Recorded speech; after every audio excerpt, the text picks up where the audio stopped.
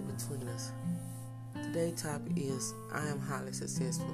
I am anointed. Yes, you heard me correctly. You are successful. I am successful. And I know success has a different meaning for everyone. My perspective from that is biblical. And it's speaking of the way the Word of God tells us. When we meditate in the Word of God, that man is blessed and he will have good success because we choose to do the things that which is good. I pray this topic and segment will help someone to come into realization that when you are doing the good thing that Christ have called unto you, and only you know what that good thing is, and you in the Word of God, you are successful. And the Bible tells us that we will have good success. So I pray, and it is my prayer, that you finally come into knowledge that you are successful. In the second half of that, I am anointed.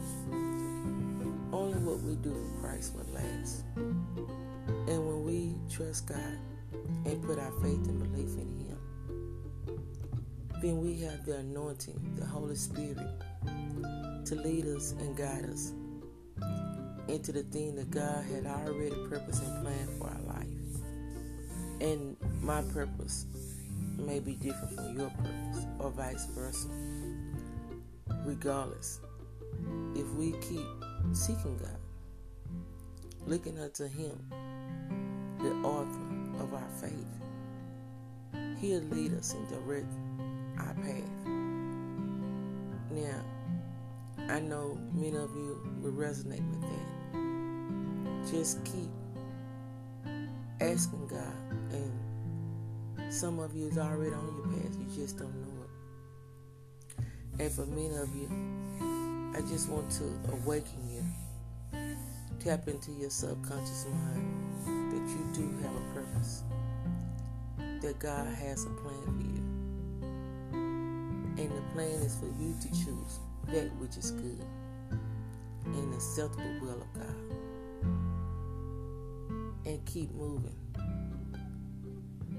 Don't worry about the ifs, ands, whats, buts. Just trust your Savior. Trust the Divine One.